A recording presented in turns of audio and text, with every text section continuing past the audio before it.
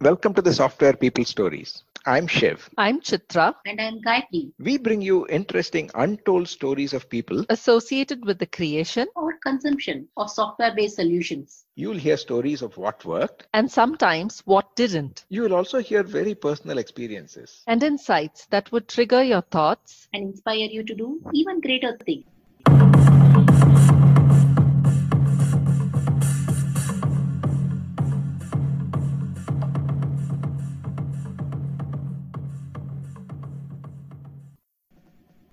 Hi, Rinka. Welcome to this episode of the Software People Stories. It has been a long time since we connected. For the benefit of our listeners also, we start with your own self-introduction. I guess you can do it much better than whatever I knew you were doing. Hi, Shiv. Myself, I have about 35 odd years of experience in the software industry, and I've done all kinds of stuff. Worked for large organizations, small startups. I've done. This is my second journey in startups. Apart from that, that was my day job. Night job has been other stuff also. So we created Spin Bangalore together, and I think we did a nice job about that. That was pretty nice, you see, and I enjoyed doing it, working with people, completely outside the regular job. So a bit of background on me. My basic background has been obviously in software. It's been primarily in the operating systems and the protocols, networking protocols in the embedded space. And I've worked in companies like Novell, Future Software, which is now Aricent, places like that. And we did a startup in 2005, 2005, yeah. Came out of that and then went back again into the startup field in 2012. So, so that's what I've been doing. Yeah, wonderful. Yeah, I think first when I met you, it was during the initial vSpin days. Yes. One question that has always kind of intrigued me is that when we talk about any process or structure, or when you mention protocols, people who have been working with operating systems or closer to the silicon are more used to. Right. But when it comes to application development in the large, for instance, how did you get interested in the concept of something like Spin? Okay, that was a very interesting journey. Actually, what happened was in my first job, that was in Delhi. It was a small company, IBM company. They decided to implement quality, and I was just this rookie software engineer, and it kind of made sense to me in the sense we do a lot of development, but it is all it's more of an art. You splatter the color and you don't know what you're going to get, and that was one of the core reasons why you don't know whether a project's going to succeed or what's going to happen, and you do want to get a little more control on it. So those days it was more like, okay, what works, what doesn't work, can we collect that and make things work better? Started from there. And yes, of course, being, how shall I say, under the hood, or away from the user's eye in the operating system space or the protocol space, it is very important to be structured and to be very, very clear how you're going to exchange information, how you're going to work, and what's going to work, what's not going to work. I think that all came together for me. And because see, one of the things is when you have a computer, and those days computers were not as stable as they've gotten today, you do want stability, right? And especially if you are a router or a switch somewhere out in the internet, you don't want to lose packets, and you want your connection to be stable. And it is only then you can run these long-lasting applications on top. The switch or the router has to disappear. And to do that, it has to be stable. And to do that, the quality has to be very high. I think that was one of the big triggers for me. And so quality had been a lifetime journey.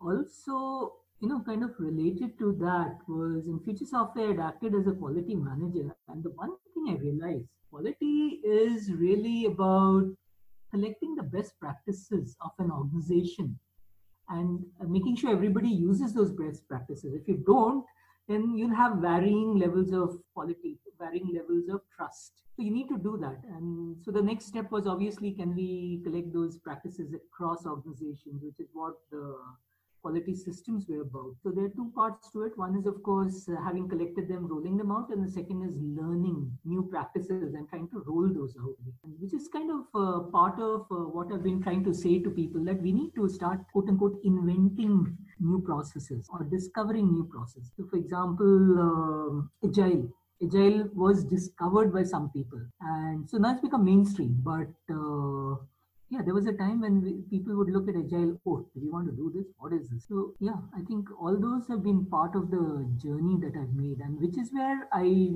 thought Spin was a great way to, collect knowledge and also share out the knowledge. So that is how Spin happened for me.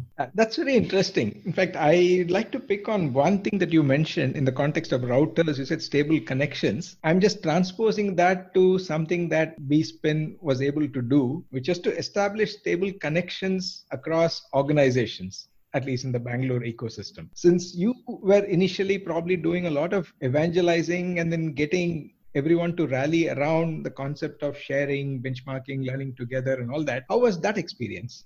Okay, that was brilliant actually. I remember the first time I really started on that whole benchmarking thing, Robert Camp's book on benchmarking. And my thought was about discovering new processes, or at least bringing processes from outside in. And I first talked about it within the Spin group, and the core group was like, okay, let's look at doing that. But now how do we do it? I'm not sure how to do it. And I remember then reaching out to a couple of seniors in the industry. I reached out to Sarla Ravishankar of Motorola. And she says, yeah, if you're doing it, I will get my quality guy to attend. And then I reached out to Philips. That was Nagarajan, SN. SN said, yes, we will get our people also into this. And of course, there was Shri, there was Indradev Pal, and there were a bunch of other guys who said yes. And I remember, I said, wow, people are saying they want to do this. Why would you want to share data? Data is like my personal property for every organization kind of thing.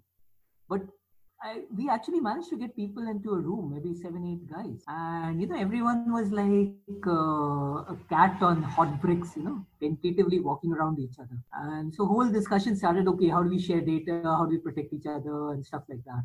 And I think the first 2-3 meetings went in the first, okay, we need to have a legal agreement. And so we wrote up something. They took it back to their legal, and then there's a whole this thing, legal giving inputs and it all getting rehashed. And I think that logjam was broken by Sri Shaila. One day he came in, he says, okay, stop. And he put up the data of something like 40 projects up there. And that broke the logjam.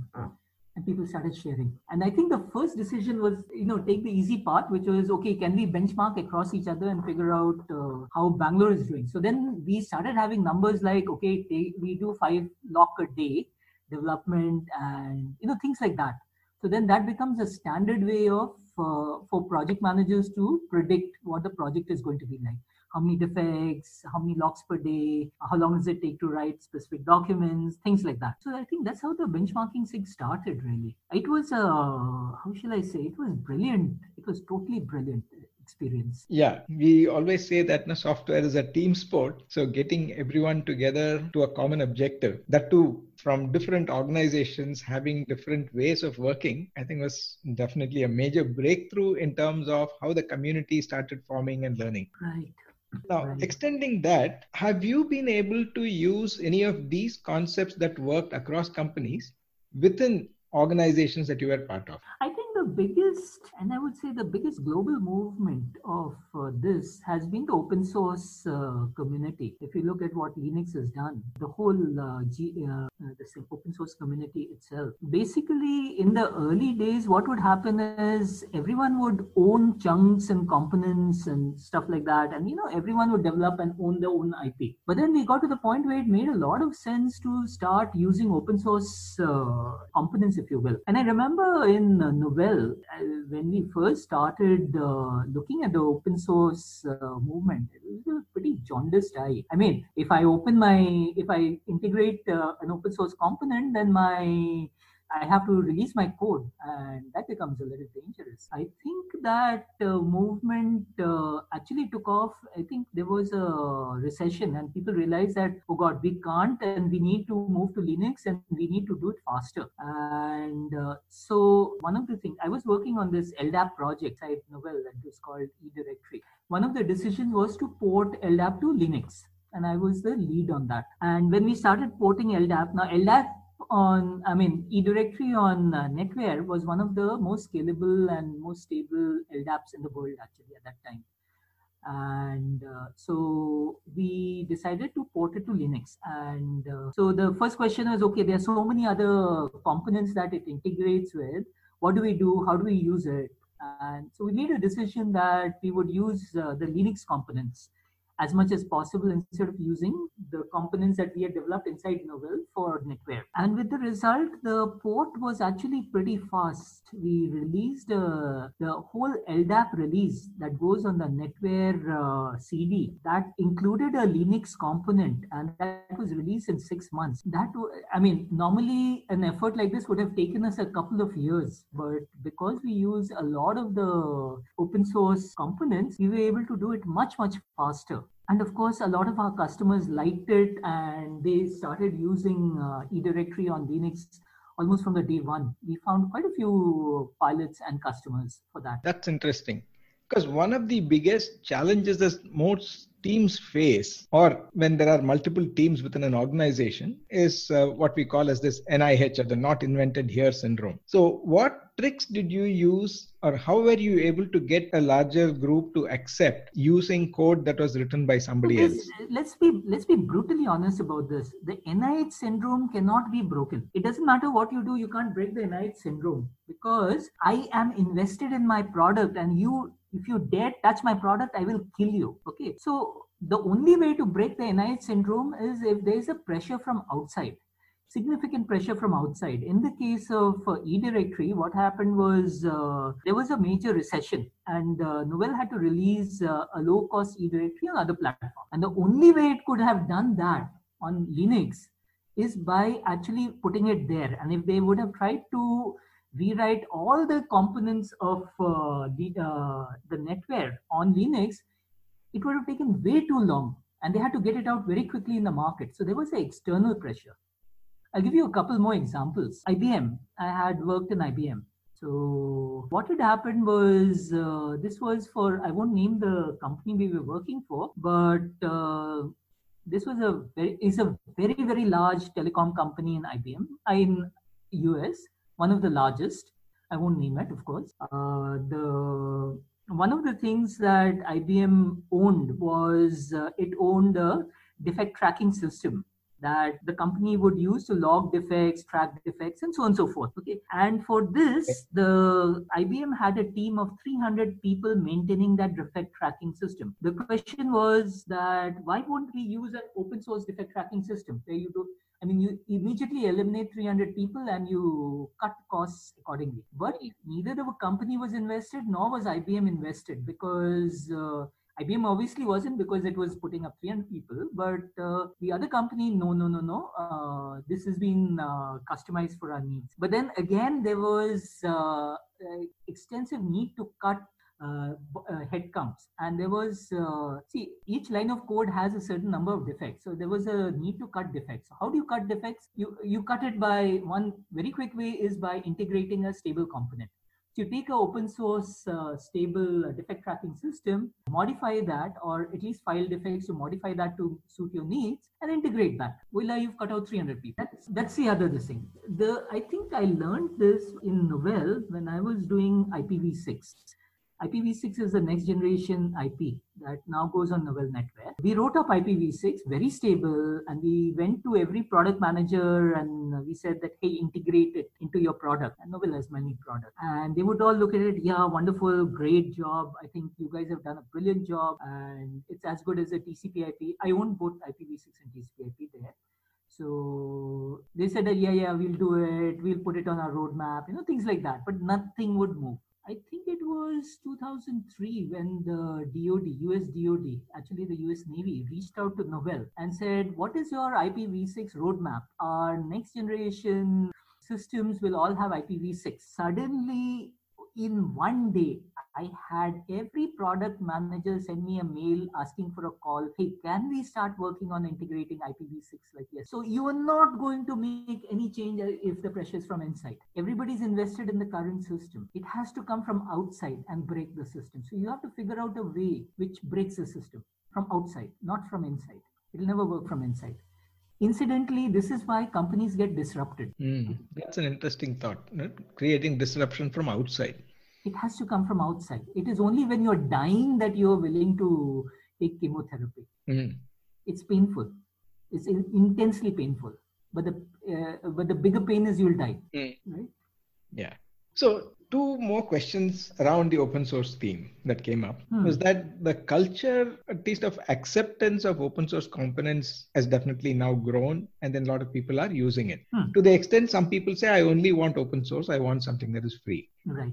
How do we make sure that the open source movement thrives by making more people contribute something back? So I think there are two, three threads here. Shiva, I don't remember if you remember the discussion you and I had, and this was like in 2001. I still remember that discussion, and it was around those days. Open source was not very stable, and you had asked, so why would one use open source? And I said, because it's cheaper, it's free.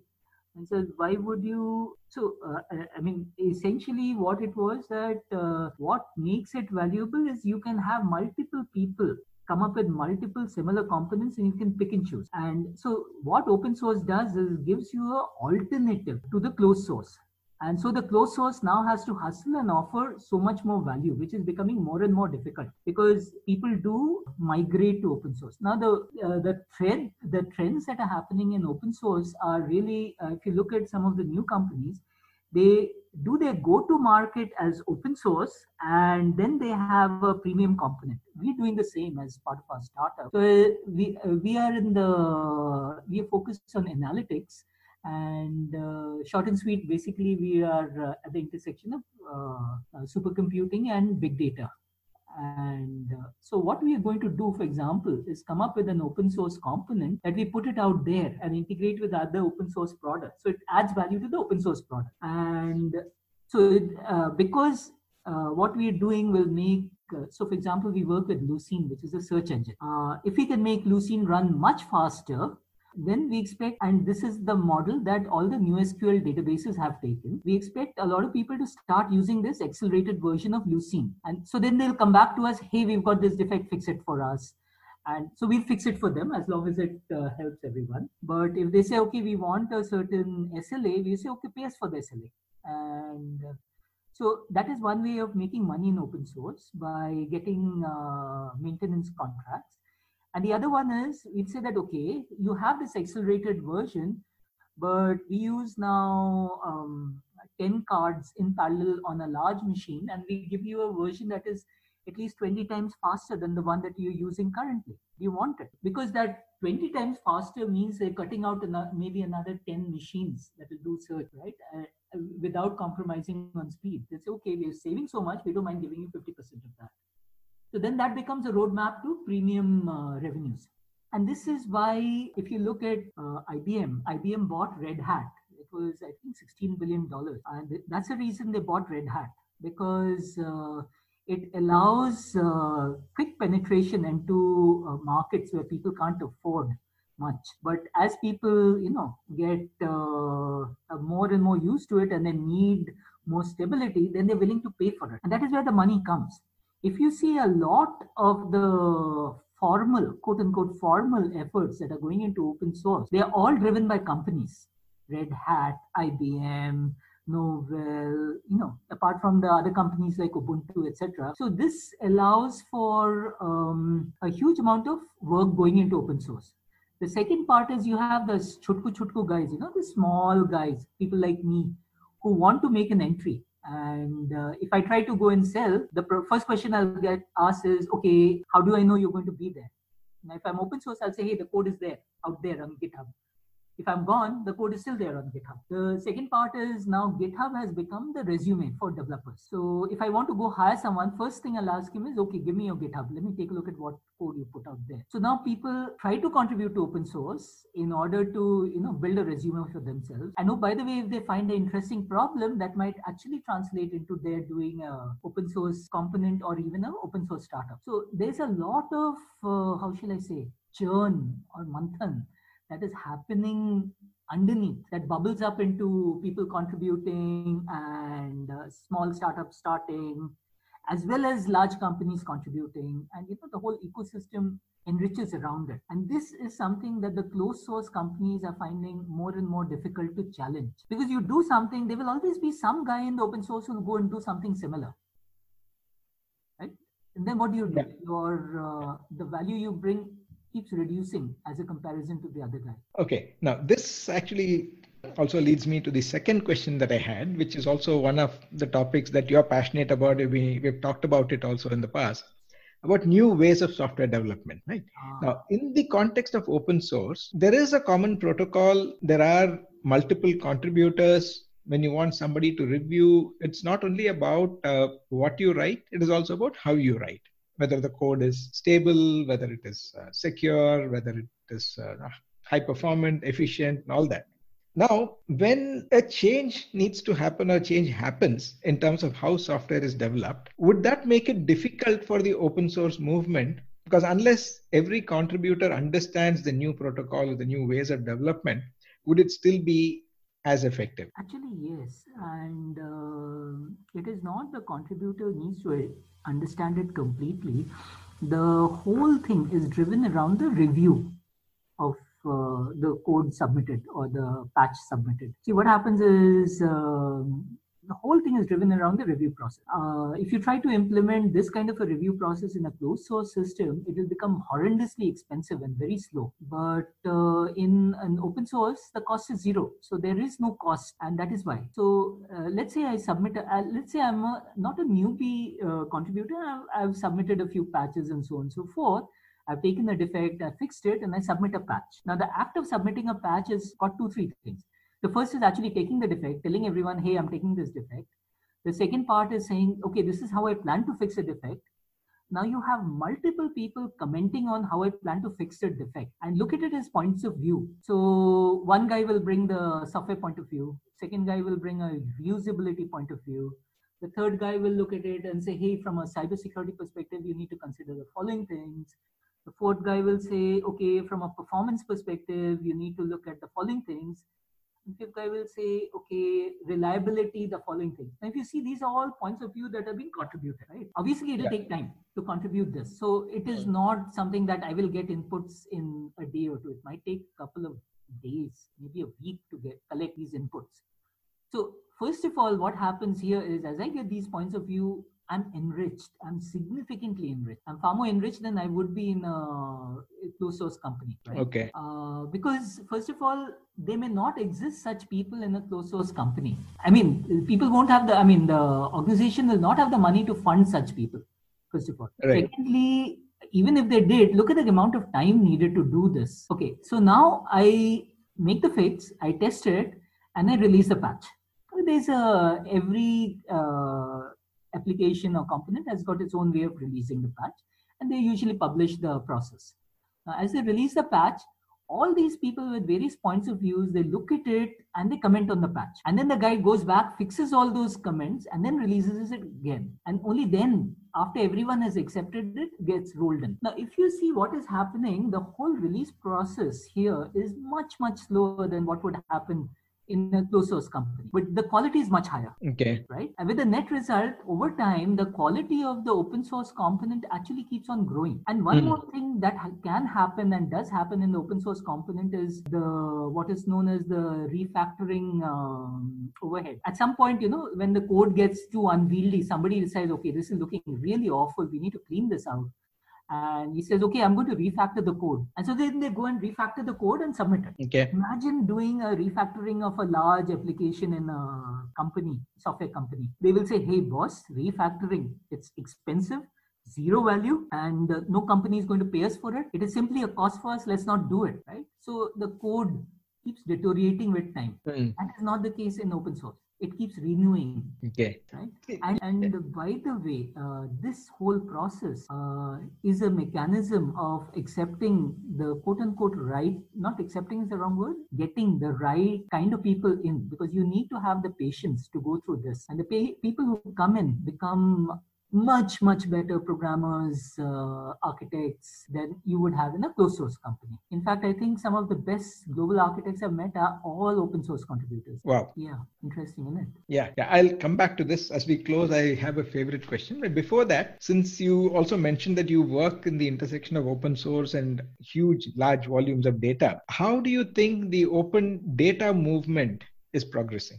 So I will approach this question from two perspectives, and that is also related to your question about the software trends in the software industry. So there are a couple of things that are happening today. Let me enumerate these trends. First, we know that the Moore's law has come to a halt. Okay. And the reason it has come to a halt is a couple of things. Number one, you can't shrink silicon very much further, right? I mean, we've kind of reached limits there. That is one part. The second part is you can't clock it faster. Now, as you clock silicon faster, clock CPUs faster, more heat is generated. And with finer silicon, there's a good chance that you will actually burn your silicon. So you can't really clock it faster. Mm-hmm. Okay. There are answers in the sense you can use nitrogen cooling, and academic tests have shown you can go up to 7 gigahertz with nitrogen cooling, but you can't really do nitrogen cooling in a data center. So I think the limits there is kind of like 3 gigahertz kind of thing, and still the heat generated is massive. So that is one part. Now, if you look at any computing environment from an infrastructure and a big data perspective, I will take 2-3 perspectives. One is from an infrastructure and the second is from a big data and the open data perspective. I won't go to the open data so much as I will go to the big data, because big data is both open and closed data. So one is this problem with silicon. The second problem that we are having is we know that data or rather networks are scaling, but they're not scaling fast enough. They're kind of scaling. So Ethernet, we know, will continue into the future and will continue to scale, but there is a limit to how much Ethernet will scale. And so the network fabric will also become a limitation in the future. And the third problem is, of course, the storage, getting the data out of the disk or the NVRAM or whatever into the CPU to crunch it and put it back. Okay. Now, this is from the infrastructure perspective. Now, if I take an orthogonal perspective to this, if I look at big data, now, there was this very interesting study that year on year EMC has sponsored with IDC EMC. You can Google that actually. That talks about data growing from, it grows around, I think 10 or 12 terabytes in 2010 to around 44 exabytes in 2020. It is an exponential growth actually. So the problem here is a couple actually. Now that you are having an exponential growth of data, the only way to handle this is if you take a chunk of network storage and compute, a chunk can handle just so much data at a time. Now, if you're having exponential growth of data, the only way you can do it is by increasing the sizes of your clusters. About 2 years ago, I talked to somebody in Oracle, and they were talking of 100,000 machine clusters becoming common, pretty common. And that was 2 years ago. And with exponential growth, I would expect that to double. Okay. And that is a limit. So one of the biggest issues that data centers have today is evacuation of heat, which is why one of the things that a lot of data centers are doing is they're moving to places like Iceland, or they're burying it underwater. So that heat evacuation becomes not such a huge problem, right? Because you need huge amount of power to, first of all, air condition it and then evacuate the heat. Data centers have started consuming power in megawatts, and it's now going into multiple megawatts of power. And as we move into the exascale computing, one of the reasons that exascale is such a huge problem is that setting up such a supercomputer or a data center, if you will, these are now span multiple acres, and I'm talking of Google kind of data center. Why is this important? As data grows, we will need such data centers to handle the data, right? And they're going to become pretty important, critical. In fact, now data centers, the power consumption is now something like 2 to 3% of the global power output. Is like, and it's growing, okay? It's growing significantly. So what do you do? See, okay, so that is one perspective, one facet of the problem. The second facet of the problem is if you look at computing from the dawn of computing has been sequential. And that has been primarily because in the early days, most of the applications, especially in the commercial space, were MIS kind of applications. So, HR, whatever, billing, etc., was sequential. Now, what would happen is, what does that mean is you take a piece of data, load it into the register, process it, remove it, put the next one and process it. This is fine when the data sizes are not very large. But as the data sizes explode, the time to process is a function of how fast you can load it, process it, and return it.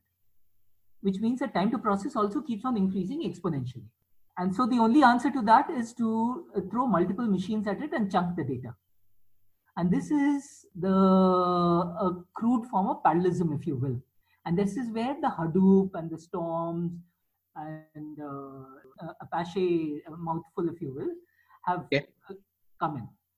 Now, what is happening, if you look at data that is being generated, we categorize this data into three types actually.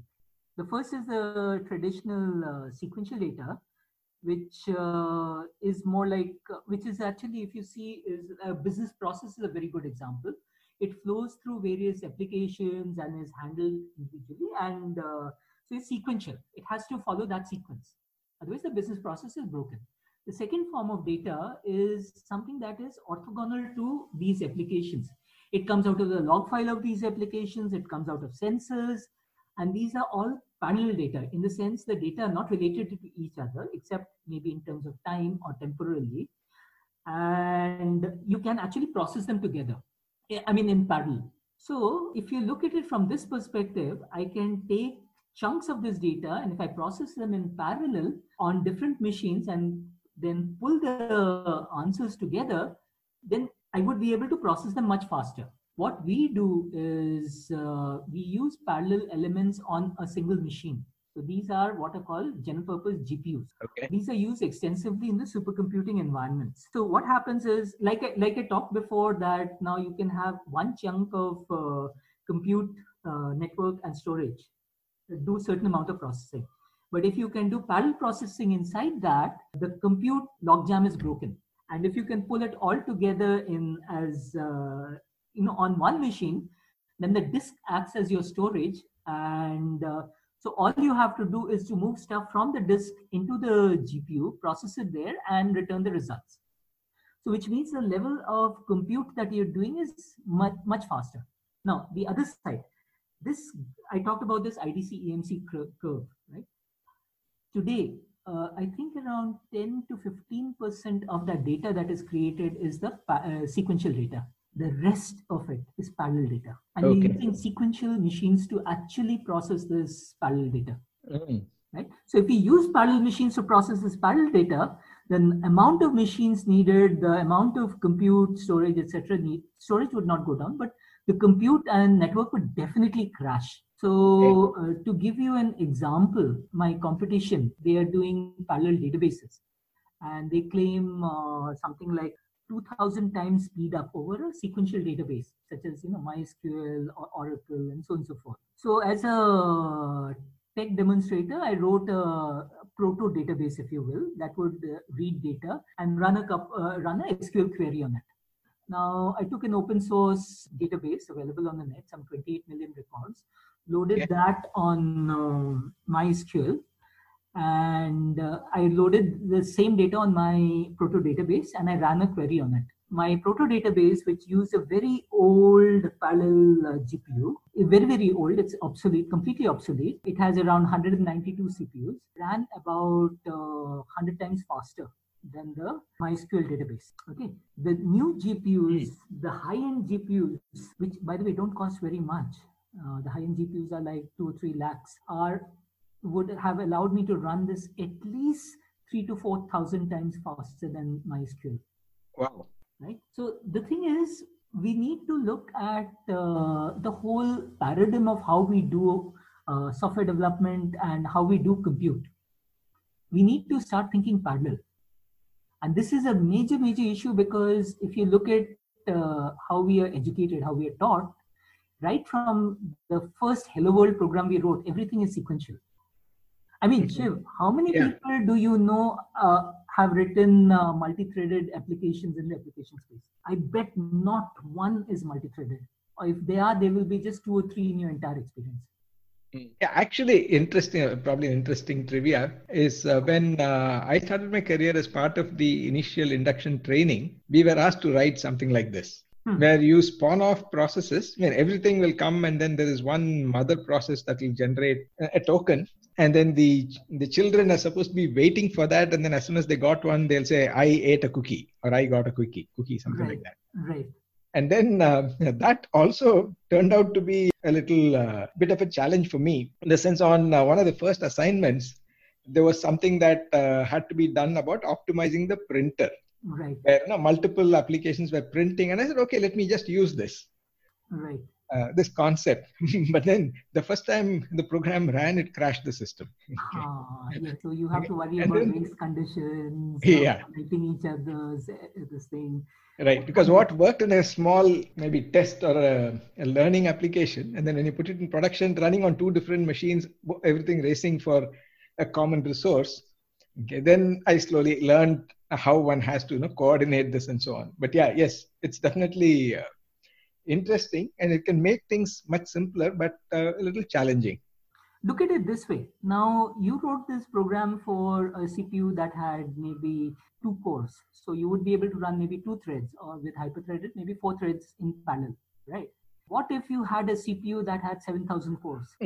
I can't imagine that. Yeah, so that is where compute needs to go. And so we know a couple of things. We know that the mainstream programmer can't do this, will not be able to do this. He's not educated. So what we're doing is, we believe that we need to come up with key components that actually parallelize.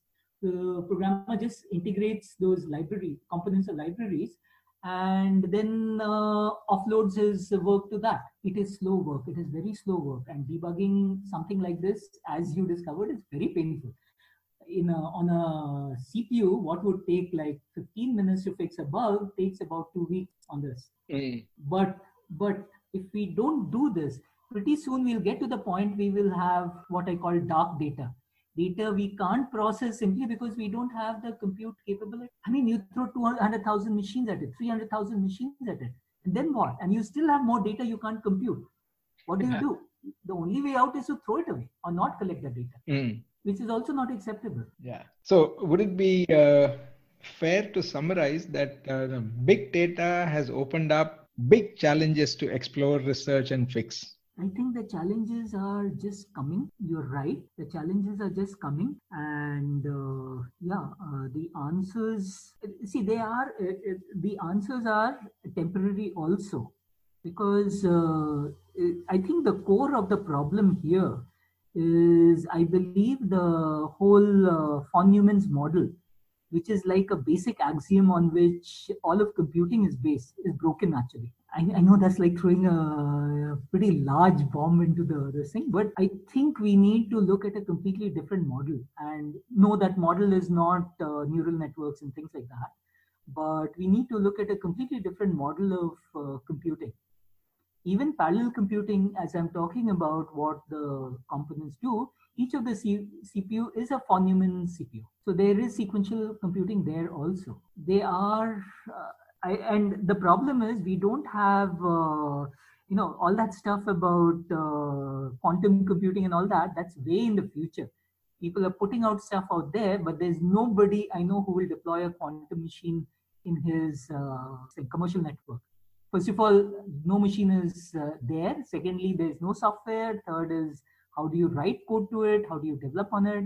There's a whole bunch of stuff that's not clear. So the problems have just begun really for us. Yeah, I think this would merit another conversation, because today we are almost running close to the usual length that we maintain for an episode. Okay. But before we close, there is one favorite question that I always ask most of my guests is, what would be your advice to someone who's considering getting into IT or software, or somebody who has just entered, particularly in the context of, say, open source that we spoke about, and people using that to enhance their credibility or their resumes by posting on GitHub and all that, what could be some things that somebody should know or should be ready for and actually do something about it? Right. So I'm going to be controversial.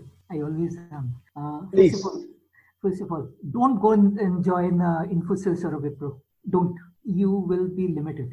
What you should do is identify, if you really want to get into software, understand a couple of things. The days of the generalist are over.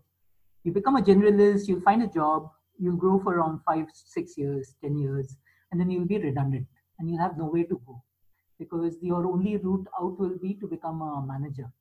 And we have way too many managers. We don't have enough specialists. So your choice is really to become a specialist. Become a specialist. And the best way to become a specialist, find out what you like. When I was a kid, I knew that I wanted to get into protocols and embedded systems. And so everything I did was towards that. And I worked about 10 odd years in the protocol space, various kinds of protocols, embedded systems, and the RTOS, real-time operating systems kind of work. So as you become a specialist, you become more and more valuable. You will not have a fast growth, fair, but at least you will have a growth and you'll have a roadmap. And more importantly, you can contribute to this system. And the best way to contribute to this system is identify an application that you like more than the logical like. It has got to be emotional attachment to it, and go and start contributing to that open source system. Just keep contributing to it, learning from them, and growing from there. Over time, you will understand the problems and you'll be able to do your own component. This is really who you are in the software world. And this is what the good guys, the seriously good guys, the Googles, the Facebook look for when they go hiring. Once you do that, see, it doesn't have to be that you have to get hired by a Google or Facebook. You might just find a component that you can then spin off and do a startup around, in which case you don't have to worry about a Google, because you might end up being acquired by them. So I think this is a route a lot of the software engineers will have to take. And also, it is this that will slowly build your capabilities of understanding how this system fits into other systems and grow into being an architect. See, the one thing we are desperately short of in this world, in the software world, is having good, or rather great, global level architects. We have very few, very, very few. And sadly, all of them are in the US. None of them are in India, or very few are in India. What happens in India is everyone becomes a manager and they destroy their capability of being able to design. Finally, I will leave you with one thought, what Bill Gates said. Don't beware of the nerd, for he might be your boss one day. Yes, boss. Knowing you as a nerd. But not that bad, I hope. It's good, Rinka. I think there are a few more questions that are there, which will definitely be, or making the next conversation more like a debate, particularly one that you are talking about in terms of becoming specialist and maybe super specialist versus everybody wants to be, or everybody wants a full stack engineer nowadays. Right. And of course, a few things. So thanks a lot, Rinka. It has been wonderful and a lot of new ideas to explore further. And as usual, you have your own point of view, which has been radical at times, but then they've always created the effect or been able to create an impact. Yeah, thanks a ton. It was a pleasure talking to you, Shiv, as always. I always enjoy talking to you, so it was good. Thank you.